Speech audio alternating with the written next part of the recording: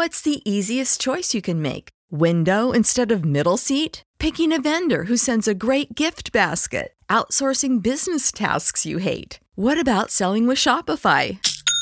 Whether you're selling a little or a lot, Shopify helps you do your thing, however you cha-ching. Shopify is the global commerce platform that helps you sell at every stage of your business. From the launch your online shop stage to the first real-life store stage, all the way to the did we just hit a million orders stage. Shopify's there to help you grow. Whether you're selling scented soap or offering outdoor outfits, Shopify helps you sell. Wherever and whatever you're selling, Shopify's got you covered. Sign up for a $1 per month trial period at shopify.com/try. Go to shopify.com/try now to grow your business, no matter what stage you're in. Shopify.com/try.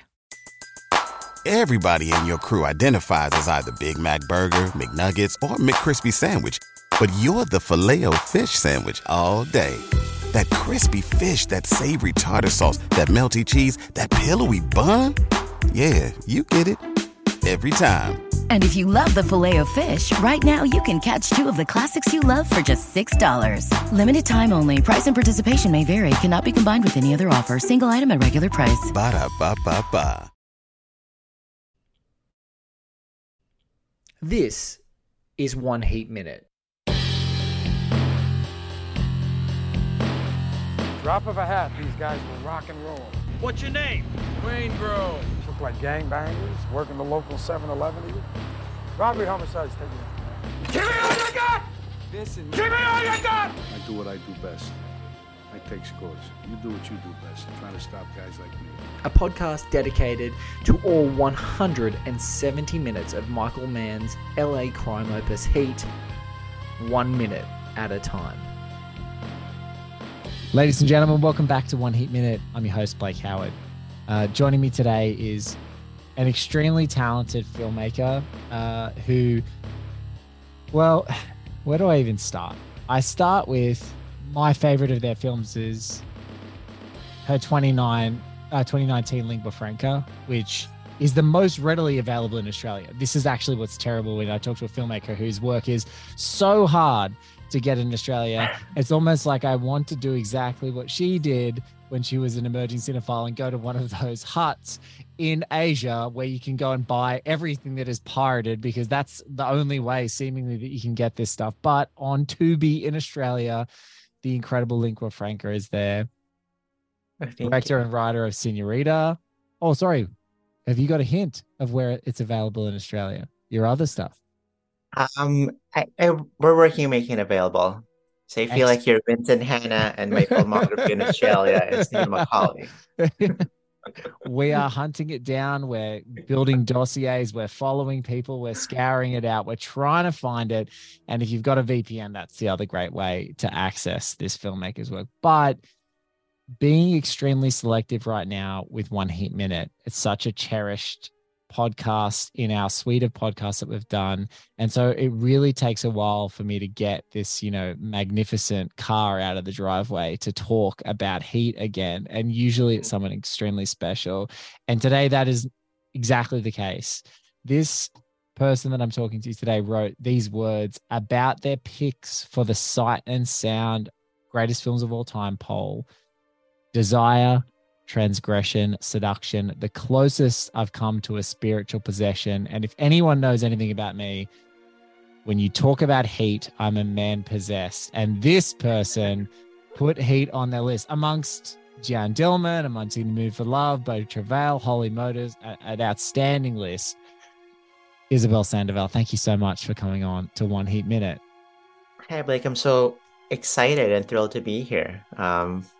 And to be honored among the luminaries that you have had so far on your show, both critics, filmmakers, and other cinephiles. You're an acolyte of Michael Mann, as Guillermo del Toro calls anyone who comes on this show. Once you're an acolyte of Michael Mann, it's just like it happens.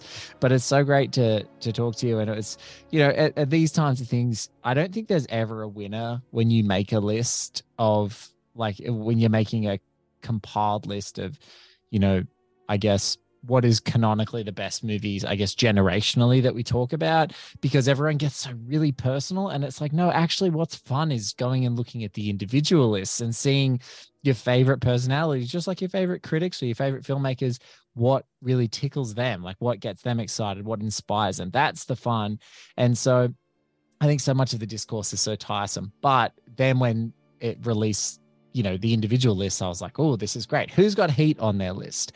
Yeah. And I believe you're like one of the only people that had Heat on their list that was released for the longest time. I think now it's, in the hundreds, top 100 of all time based on all of the ones that are being released. But when yours became public, I think so many of now our mutual interactions, people that we talk to on Twitter, were all just like on that tweet and going, Isabel knows. Wow.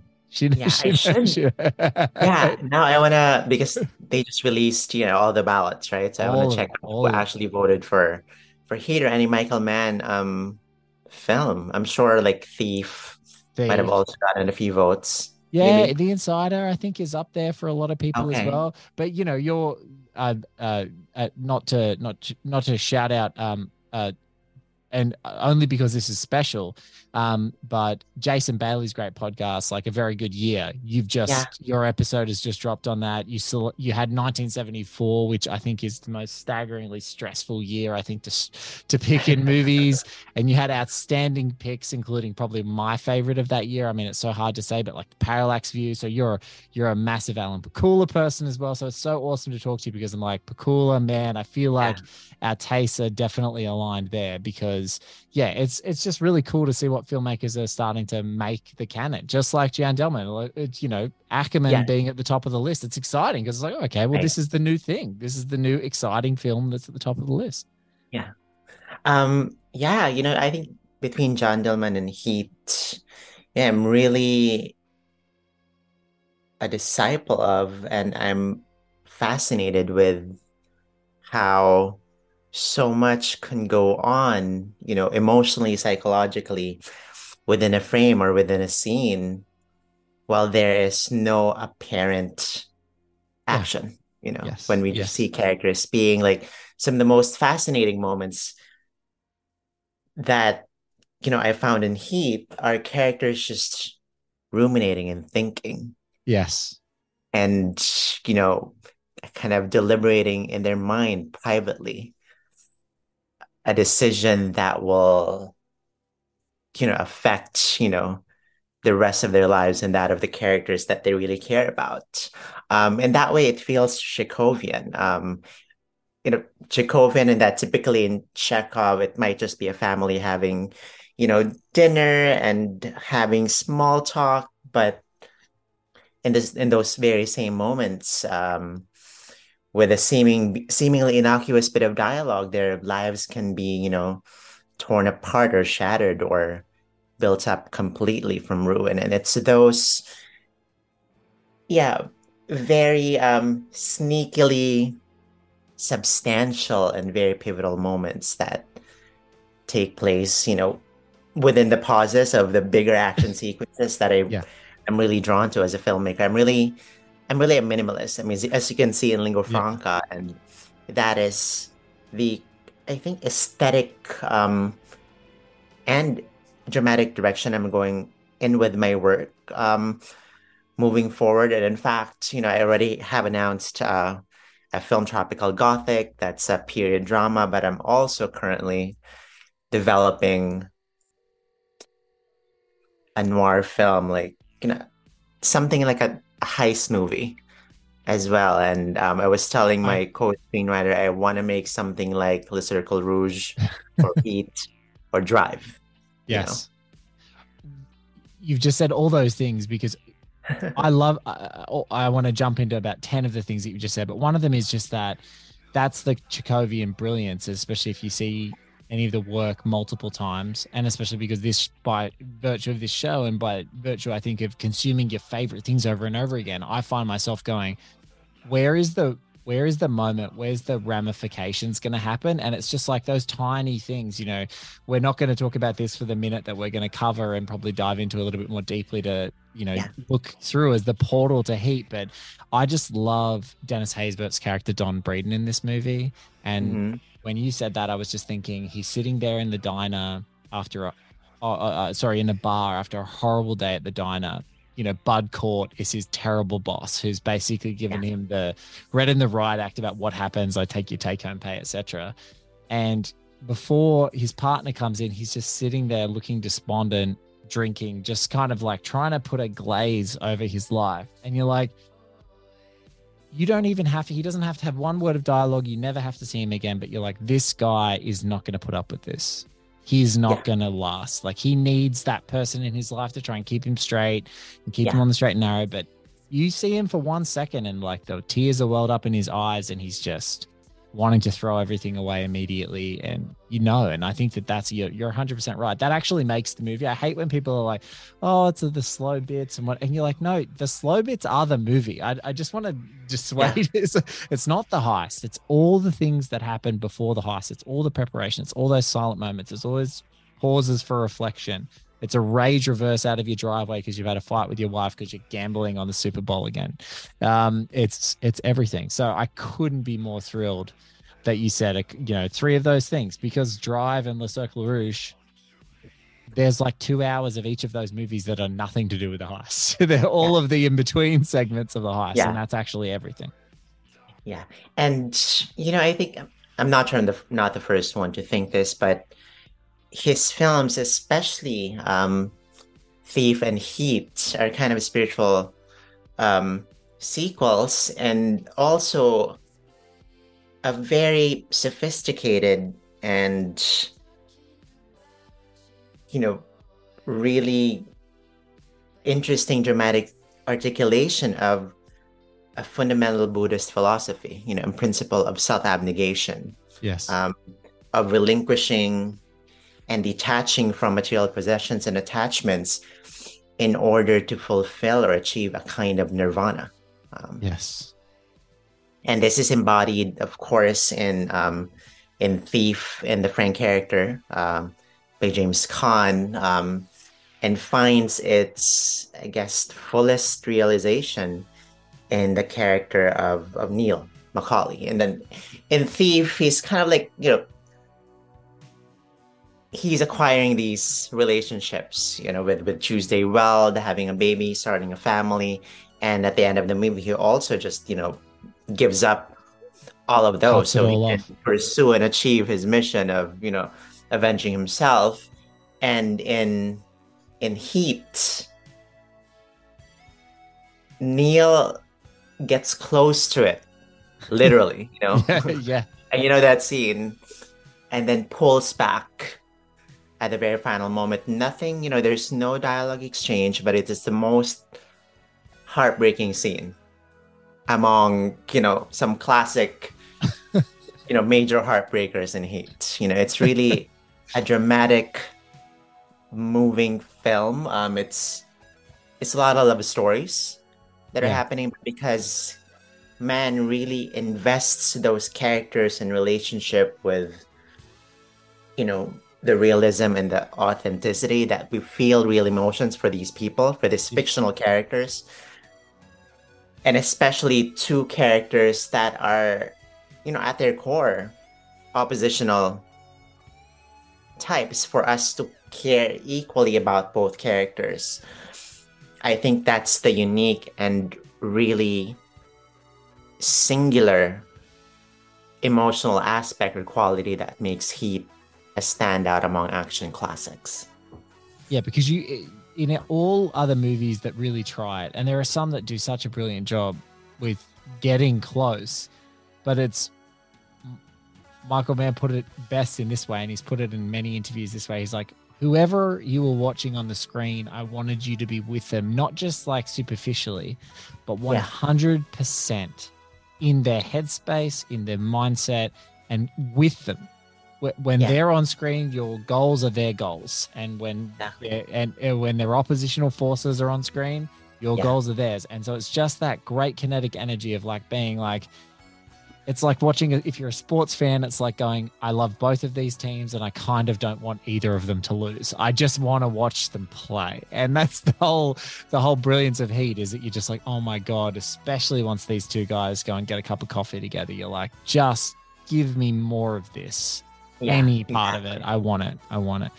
Yeah. Oh my God. Well, look,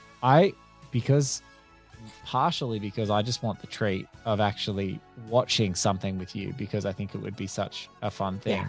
We're going to dive into the 27th minute. Cue it up. We're going to look at a clip of this, and this is Isabel's request. We were talking, we were definitely going to touch on Thief in this conversation, but okay. Isabel said specifically, Blake, I want to talk about when Neil meets Edie. So that is where we are, 26 minutes into, I think it's the theatrical cut of Heat that most people have got. It's around this. It might be a second or two off, but you guys will hear it.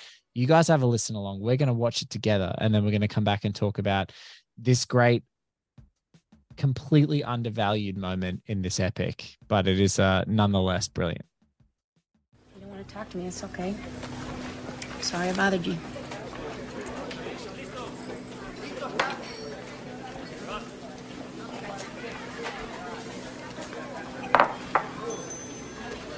I didn't mean to be rude. I didn't recognize you. I work in metals. I'm a salesman. My name's Neil.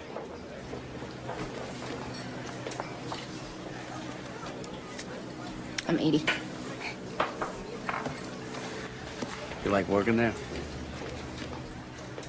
Sure. I get a discount, and there's a whole section of books in my area. What area is that?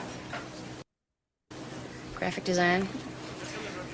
I do letterheads and logotypes at night, and the store's a day job till I get enough going.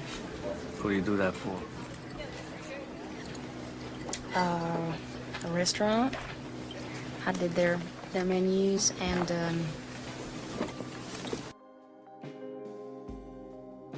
We'll be back after this quick break.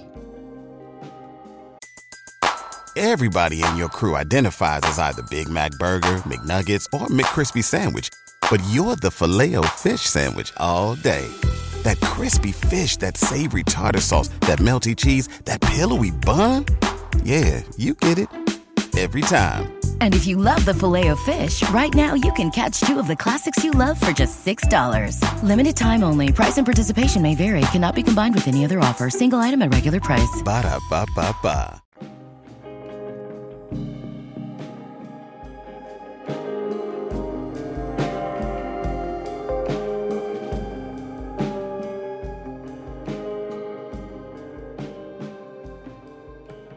You know, it's a real treat just watching you, an extremely talented filmmaker, watch that with the glee that I'm watching that with. That was just such a treat. It's such a treat. So for people who are just listening, the masterful thing about this exchange is the camera choices, the positioning of the camera. First, an extremely kind of hostile two-shot, closed off shoulders, strained postures, and then this gorgeous whip pan around to reframe them to open Neil's chest up so that their relationship is that the body language completely changes and shifts. Sorry, my name is Neil. His hand goes out, and the last second that we're skating out of this shot into the beginning of the 28th minute is Neil picking up his coffee and his dinner and sliding it over so that he can sit one seat closer to Edie, and it is just so special. Tell me why you, Isabel, love this scene so much. This is in the same vein as the cab ride in Collateral. Yeah. Man is revered as an action director, but I don't think he gets enough credit for writing these very just incredible flirtation, scenes Yes. between characters. I know he's like the serious version of Lubitsch in a way. Or and that his characters tend to be very kind of standoffish, lone wolf, very committed to their passion or their job, and in first instance that they're meeting these women, and to see within that minute, and Neil Macaulay, kind of the slow thawing of Yeah. that, that ice. And man is aided immeasurably by just another master at his craft with De Niro, Yeah. who's, very expressive, communicates as much, with what he's saying, by, the pauses and the hesitations and the thinking, the processing that's going on in his head. Yes. That scene, and we see that shift, that turn, as you say, to kind of the opening up, both with his body language and approaching Edie. And I know we only had 1 minute, but how that scene cuts from there to that overhead shot. Oh, well, Yeah. beautiful shot where it's about the 30th minute where it just goes off to that LA shot. Yeah. And the great film critic Manola Dargis, who joined us several times on this journey, she said, Blake, this is the kind of romance, the lie that we accept in Michael Mann movies. For all its authenticity, we have to believe that a graphic designer has that view. And I said, and ever since then, I've never been able to watch that scene in Heat without going, we allow our romantic, fantasy elements in Michael Mann movies, and it's when a graphic designer can afford that view. We'll let that go. That's totally. Yeah. But, it's also the instance where that the film kind of elevates to a different, more romantic, more heightened, lyrical plane. It was completely just mesmerizing and, kind of bewitching to me. It was at that moment, that cut between them and the diner and this kind of very extreme wide shot, really. Yeah. That were put under a spell. I was definitely put under a spell. Yes. At that moment. And I think it's one of, many moments in the film is like, this is not your typical action film. And I'm not even an action film, aficionado. But if I were going to make an action film, this is what inspired me to want to attempt to do that.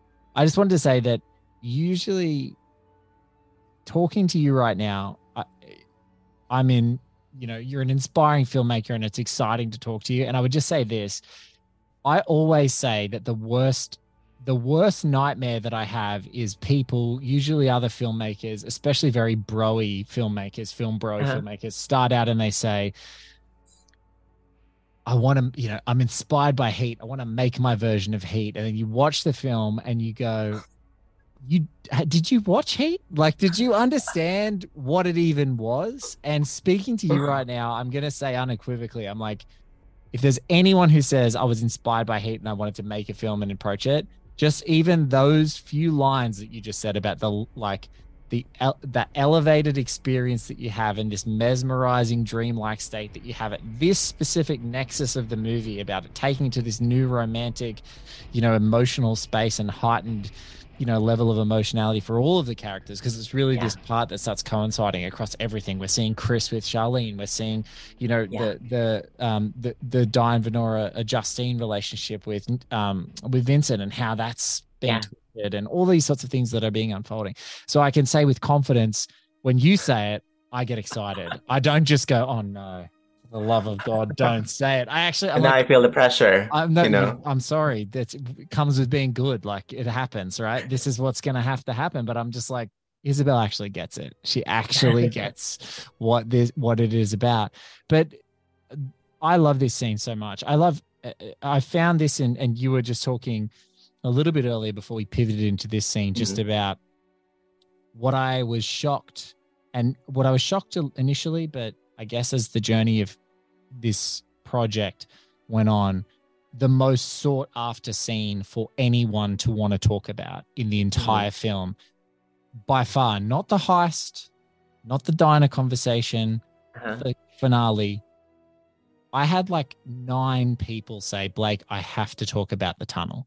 I have to talk about the tunnel. Like you were just referencing it. We didn't even mention what scene it was, but I knew exactly what you were talking about, which is that tunnel sequence where Nate gives him that call. You're home free. Yep, home free. Hangs the phone up. He's sitting there next to Amy Brenneman's beautiful face. This gorgeous wide shot. The tunnel lights change, and then De Niro's face in all its like minutia, like this like Stradivarius level of facial gestures that just play, and then the choice is made, and it's just like that became almost like it's like a metaphor for the entire movie. Is that choice in that tunnel? Yeah, exactly. And like the parallel of that moment in my own film Lingua Franca is remember the slow dance scene kind of? Yeah, I do. And the small talk about the passport, and as she's like resting her chin on his shoulders, just that dawning realization in his face. And those moments are like, wow, because those, I think, in the action genre, or in American cinema, mainstream American cinema, typically, where there's really no patience, for these kinds of ruminative, meditative moments where characters are coming to the realization. But that when you include that in a genre that seemingly kind of shuns those kinds of moments, it's jolting. It's jarring, because it lends the action kind of just more humanity and more emotional weight. And that's the thing with Heat 2 in general, is that all the characters, and Mann has said this himself, like he invested the characters with enough, he makes the audience invest emotionally in each of those characters, that anything that happens to them leaves a sort of emotional impact on the audience. Even like, especially notable is Dennis Haysbert's character, really just the getaway driver, that in other films he doesn't get his own arc or he doesn't even get a mention. He just gets shot and it's over. Exactly. And even the pivot of like Trejo, who is such an important character for the whole movie, that the baton pass, that could just be, like, get another driver and like another movie. And you can just totally see that some folks who are anchored to this just to the pure, like, I guess you'd say like the most elemental, like stripped down version of Heat, and he got to make it as LA Takedown, the TV movie. It's like people are like, well, why didn't LA Takedown work? It's like, because you've seen a lot of these tropes before. They're not elevated to this next level where there's an emotional tapestry of every character. So as soon as Trejo hands over, you're like, oh my God, is there a betrayal of it? And you have no time to think. So how it carries through to those things. But by the time when Neil goes up to Dennis Haysbert's character there, Don, in the kitchen, you're like, oh God, it's so heartbreaking. It's so heartbreaking that he's going to do it, but it's even more heartbreaking that, from the moment he has that drink in that bar on that first day, that he's going to say yes. He's not going to hesitate. He's going to do it. And I love what you said before, that Chekhovian sort of ramifications. The ramifications of small conversations are so good. Just like little things. It makes me think of Mikey and Nikki too.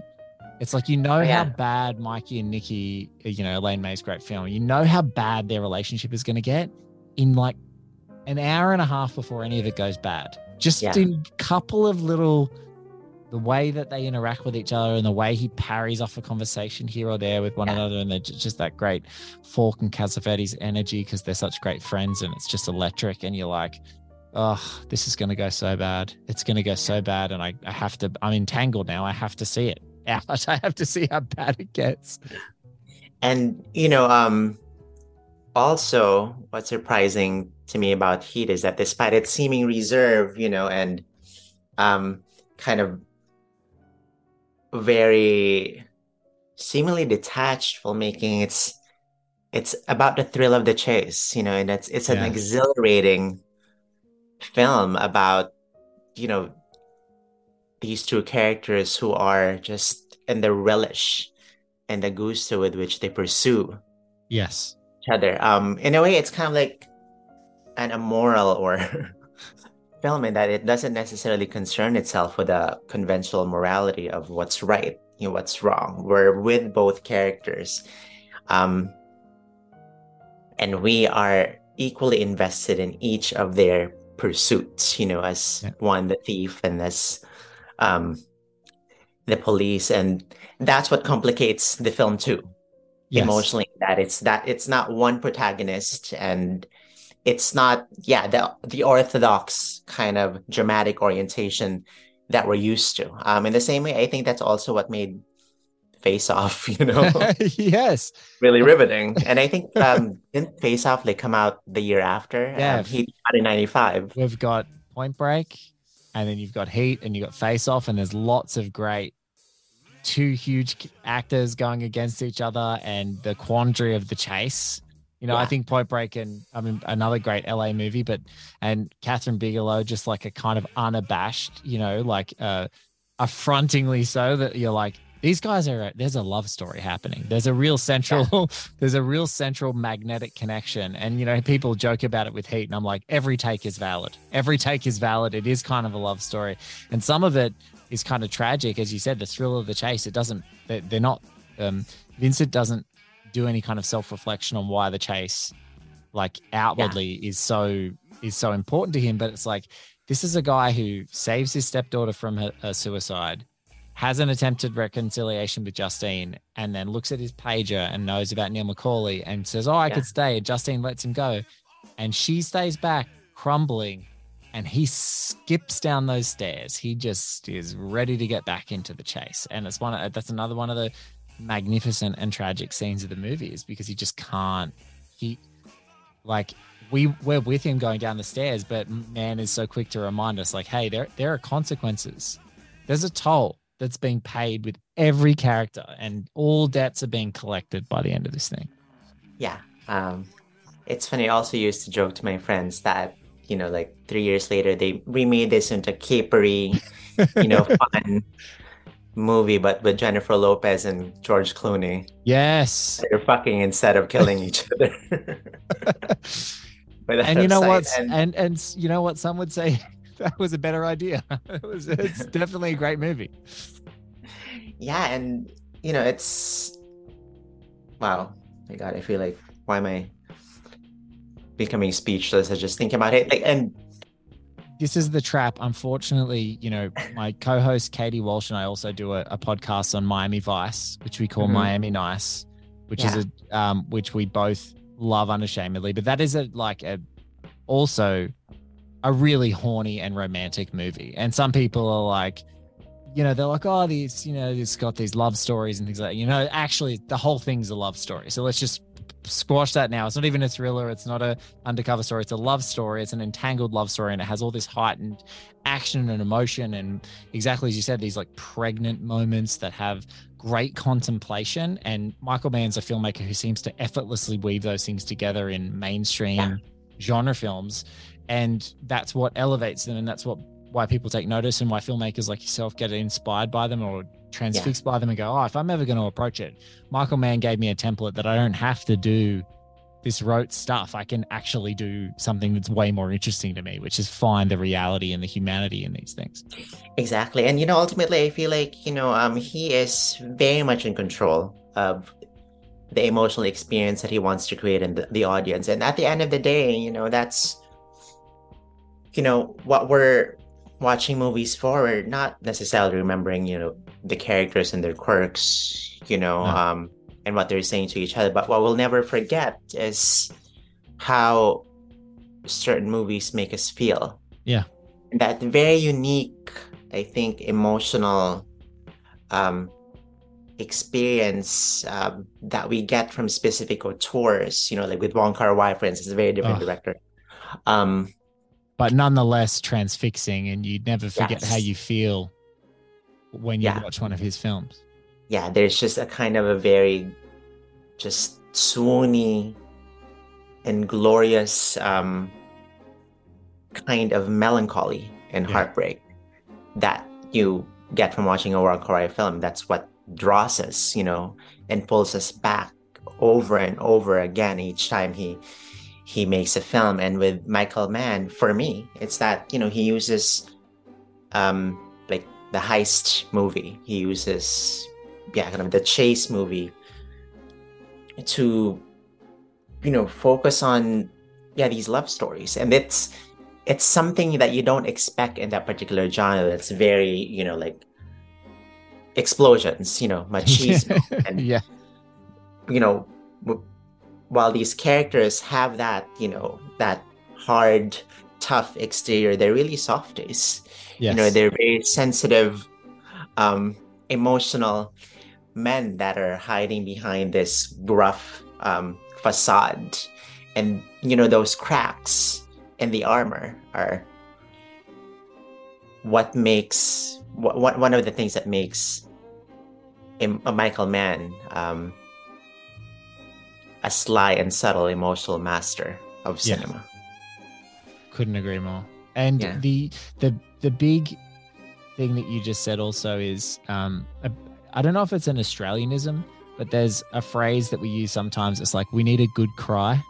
We need a good cry. And I think that Wong Kar-wai, or those filmmakers who have that, can touch and immediately enwraps you with that melancholy. They've just kind of got it on a string for you. It's like you just focus in and you're like, I need a good cry. So it's time for In the Mood for Love. It's just like, it's time for some, I need a good, like, I need to be played like a fiddle here. I need to just have a cry and love and love heartbreak and then be okay when the credits roll. That, like, that was just an experience. And I think that,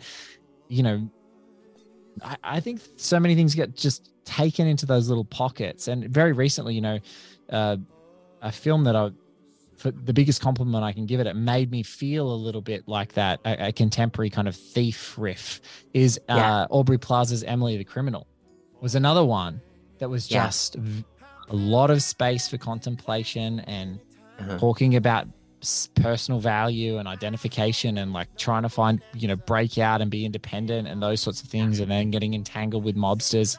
And the whole time I was just thinking, like, this is someone who gets it. This is someone who's like taking a genre elements because it gives us the familiarity of momentum, but has no qualms about saying, stop, this is where my film is different for this moment, for this love story, for this quandary, for this situation. And that I think I'm all for that. I'm like, I don't know why we just don't make 100 more movies that just have a genre bent, and then just let talented filmmakers like you just go off and do whatever they want to do to make their version of that.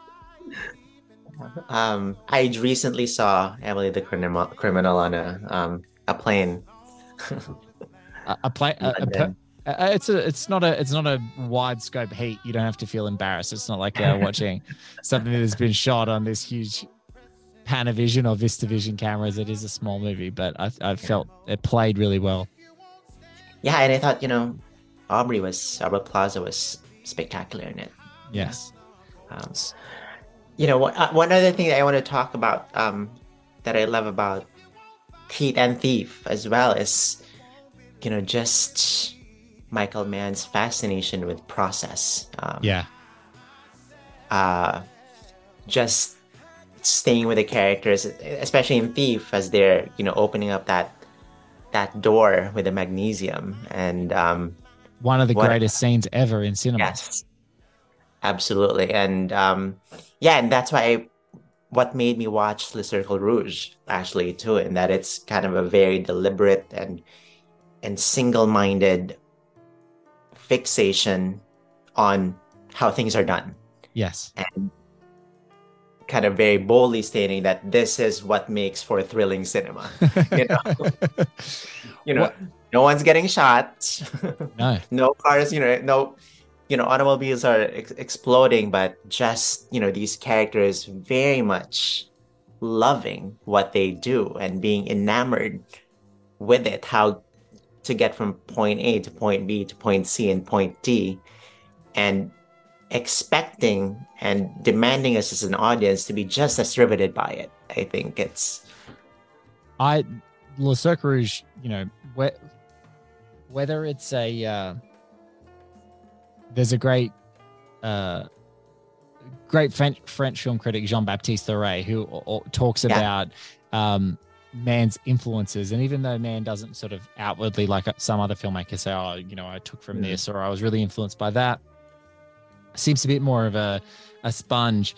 But, you know, Le Cercle Rouge, you watch that film and you're like, this has to be. It almost like, it's like Melville has to be a Man guy. Like, you know, I think that's a phrase that you say, oh, he's one of my guys, or she's one of my gals. Like that's, I've got a season ticket for this filmmaker.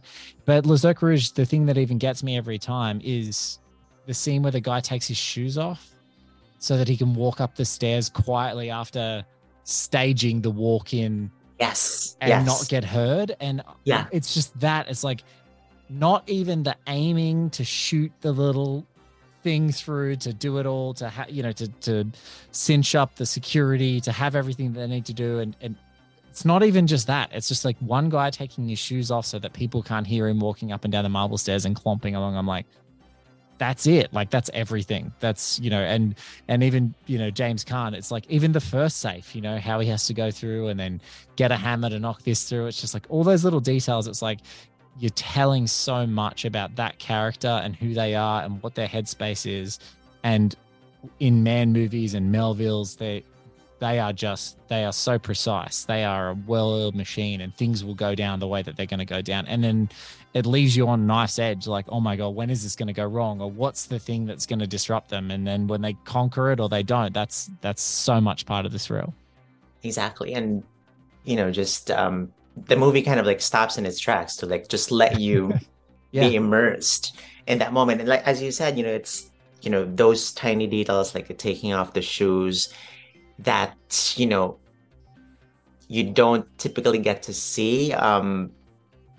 And other movies of this type that lends it texture, you know, dimension, and that's texture that makes it feel more real. And that I also said that, you know, it's in those moments that the Cercle Rouge, like Man and Thief, you know, with the opening of the safe, like feels like a documentary. Yes. Well, I think all of the guys certainly felt like it was a documentary when he's standing there, James Caan, with the best thieves in Chicago, who are actually with him. That, you know, it's not the actors or stuntmen that are in the other mask. Yeah. It's actually real safecrackers that Man has got as technical advisors who are helping him open this safe with the metal. So yeah, it's like that sequence where you're watching it all get cut in real time, and no speeding up, no cheating. Like, if we're going to do this, we're going to set this thing on fire, we're going to cut through this metal, we're going to watch that molten steel come down. It's just electric. Right. Did he write Heat on his own? I'm trying to remember. Yeah, he did. Yeah, he wrote it's been written, I think the earliest that you can track it back is, you know, kind of 80s. Yeah, is 80s Circa Thief, meeting Chuck Adamson and then going and doing Crime Story and all those things. And it was always being iterated from that time. And then it was like post Miami Vice, he gets a chance to make LA Takedown, and that's late 80s and he's still making it. But it was like early 80s, even 70s, the earliest idea.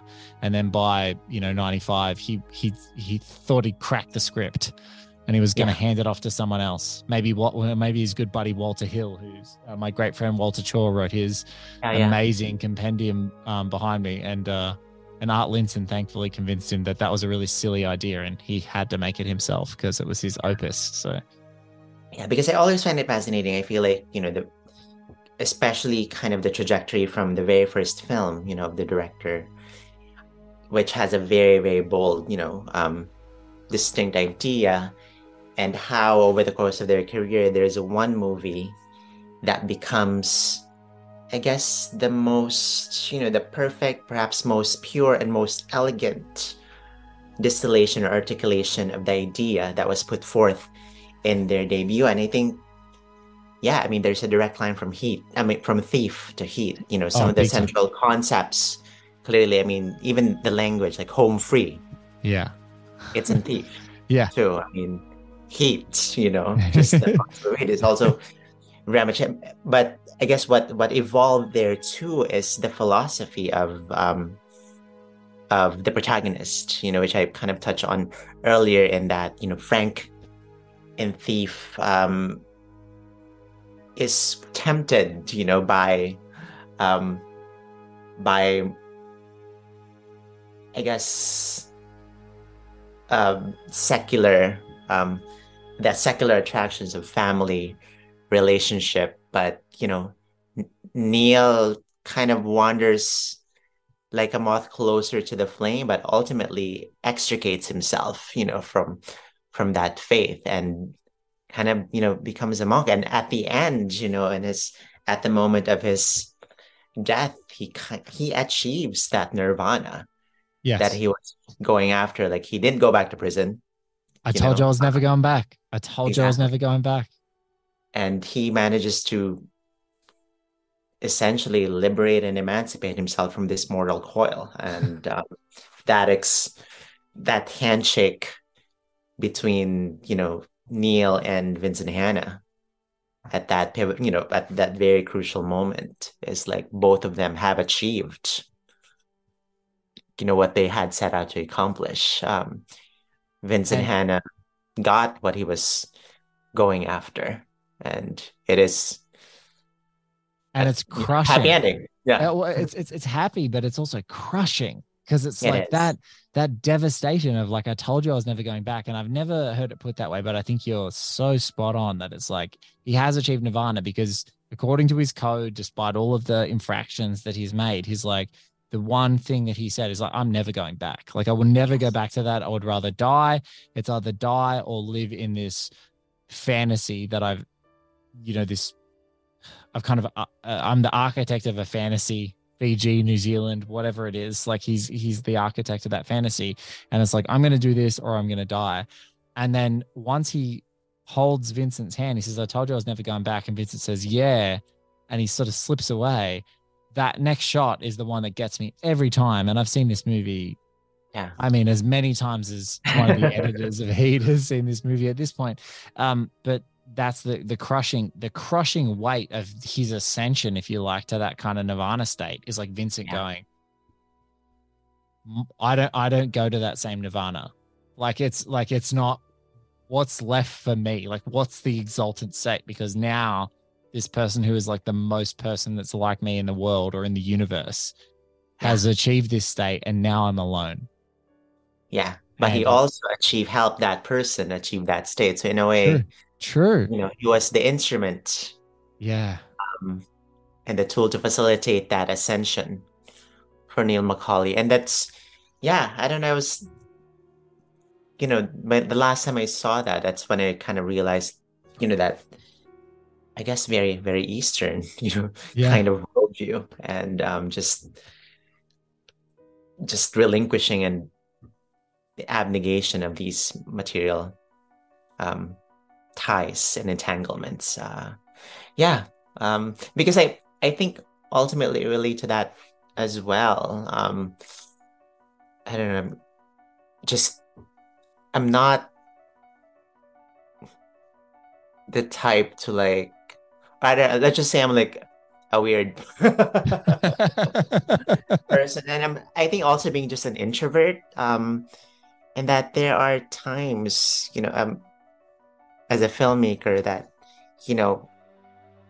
just, entertaining this fantasy of living my life, just pursuing filmmaking and nothing else, like a nun or a monk. Yeah. And I was thinking at first, being trans, and not growing up like straight, and like having to be subjected to or pressured to conform to certain kind of life milestones that, my peers are subjected to. Like, maybe there is a life, where, like a cloistered nun or a monk, that I can just pursue making films, my whole life without any other distractions. Well, if you keep busy enough, that's what happens. Your life just becomes monk-like, because you go from distillation of an idea into your next essay on that idea, or a new idea, or a new patch, and you just keep working, and you'll feel like a monk, because you won't get to have conversations like this because you're on set doing something and you're out, and then you don't. It is.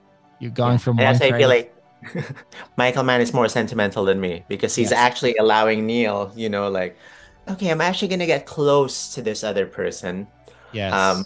and then, at just, the right moment to be the most heartbreaking, walk away from that as they're looking at me devastated and Yeah. like totally crushed. Yes. Um, yeah. Here's You also touched on one thing which we haven't talked about with Frank and Neil is that there's a great, like, as you said, it's like you start the thesis in your first films. And this is why it's like Mhm. great to you go back and watch like Blood Simple, and then you Yeah, watch all Coen Brothers movies later, or totally. you like, and you go, or you even like Shallow Grave with Danny Boyle, very fun filmmaker, and you go back and watch like his little peccadillos through the rest of his career. It's really fun. Yeah. But that Jimmy Kahn's Frank is so like his performance as a civilian, his car salesman is so flashy. It's that Yeah. great scene with Tuesday World. I wear, $600 slacks. I Yeah. change cars like guys change their fucking suit. Right. And he's going crazy. But I love that perfection of this monk-like person later with Mhm. Neil is I'm going to strip away all of that. So like with Frank, he's got the beautiful house and it's Yeah. even got that great Jim Belushi scene. It was like, look at this big tree and look at this house. Look at this. But Yeah. Neil's like most immaculate view, but it is like an operating theater. He's away. He's detached. He doesn't even have more than 2 cups. He's completely attached. So there's disentangled. So he has all of that later that he's like, this is just another iteration of this. It's like a honing or an orthodoxy of a very particular philosophy that he's just going to do that. And now this is that perfect distillation of that. And some people love the Frank because of the extremity of his choices, but Neil's like much more consistent about like, this is what I'm going to do. This is how I'm going to approach it. And he's more of a romantic. Frank's like, let's cut out the Mickey Mouse bullshit and get on with this big romance. And Neil's more like, oh, are you alone? Yeah. And how he's saying initially, like, I'm alone. I'm not lonely. And then admitting that afterwards. But that his famous his iconic line in Heat, like 30 seconds, Um yeah, you have 30 seconds to like, leave whatever, wife or family, whatever you can't walk, out on, in 30 Yeah. seconds. Yeah, and so that's essentially kind of like what happens in the final act Yes. of Thief, and somehow that wisdom, or that philosophy is passed on from the Michael Mann alter ego in Thief to Michael to Heat, with Neil Macaulay. And I also watched the first half of Collateral as well, and Tom Cruise is also named Vincent. Also named Vincent, but dresses like Neil Macaulay and has the silver fox look and the every, very easily ignored person look of just gray suit, gray hair, sunglasses, businessman. Okay, I barely have to scratch the surface of this person. That's how he turns invisible, is to look exactly like Neil Macaulay. Yeah, exactly. And it's, Vincent, and he essentially becoming Neil Macaulay. And I think, is that a man's subliminal way of saying that, the Vincent character in Heat has become disillusioned with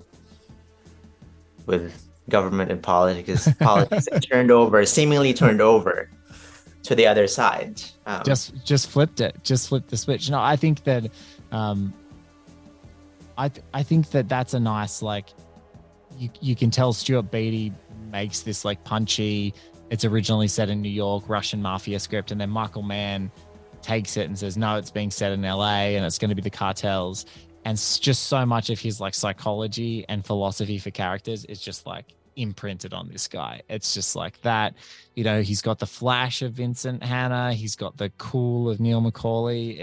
Yeah. because then Jamie Foxx gets to play this brilliant, downtrodden outsider and just have to be a witness to all of his mayhem. Yeah. And it's a completely different dynamic, but it's super fun. It's the most audience relatable character, Max, in Collateral, because so many of these people are living their heightened existences. And the great thing about Max is that he's not until tonight that you're watching Collateral. Such a brilliant flick. Got a lot of time for Collateral.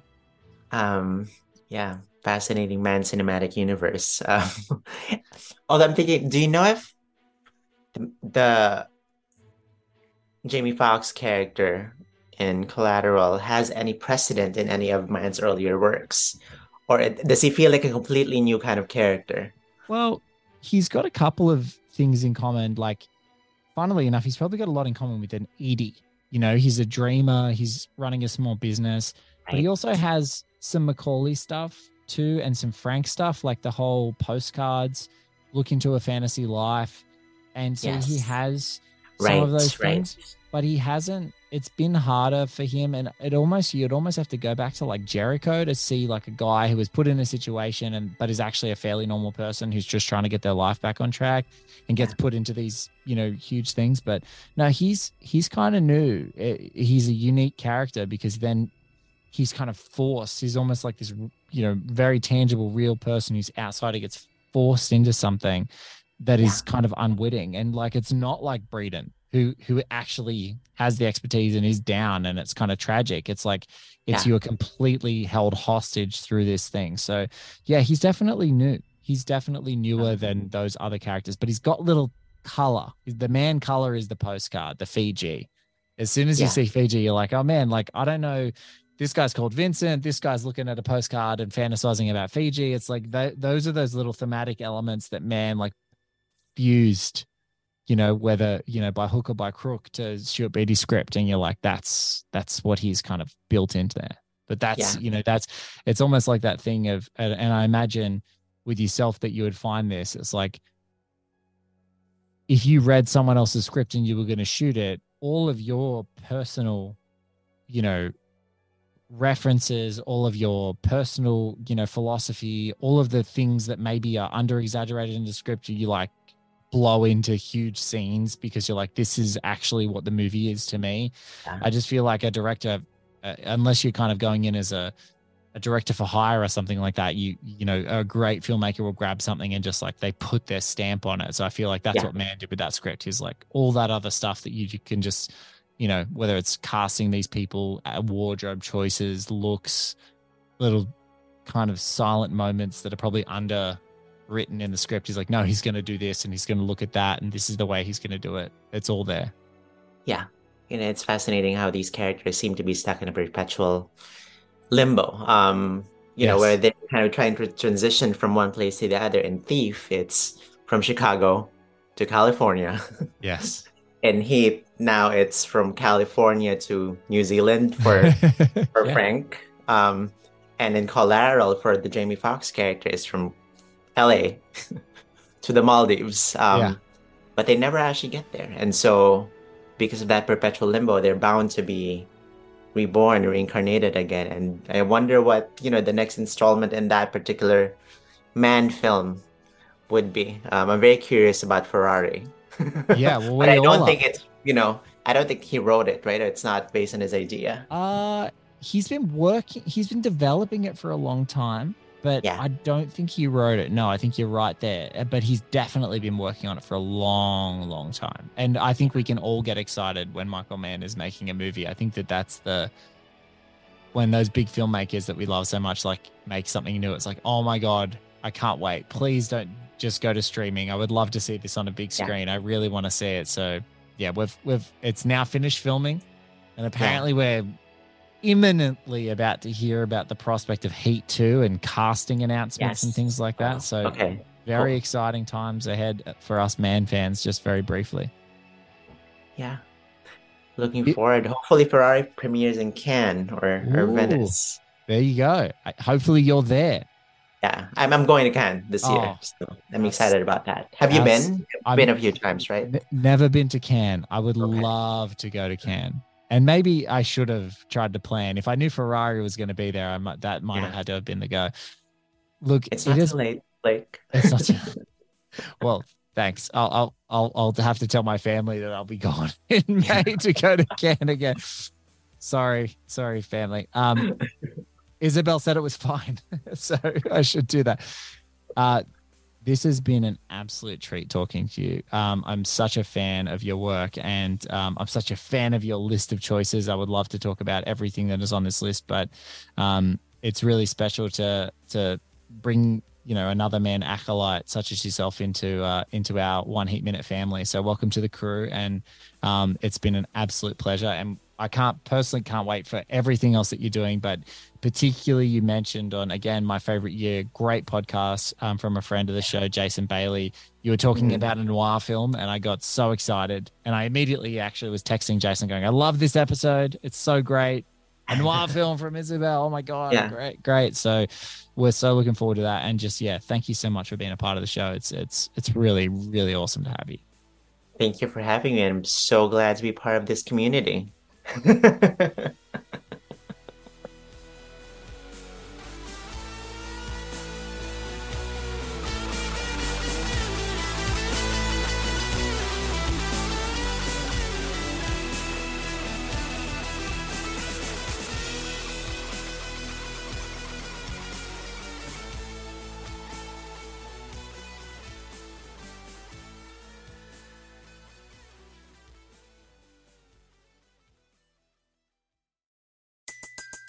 Everybody in your crew identifies as either Big Mac Burger, McNuggets, or McCrispy Sandwich. But you're the Filet-O-Fish Sandwich all day. That crispy fish, that savory tartar sauce, that melty cheese, that pillowy bun. Yeah, you get it. Every time. And if you love the Filet-O-Fish, right now you can catch 2 of the classics you love for just $6. Limited time only. Price and participation may vary. Cannot be combined with any other offer. Single item at regular price. Ba-da-ba-ba-ba.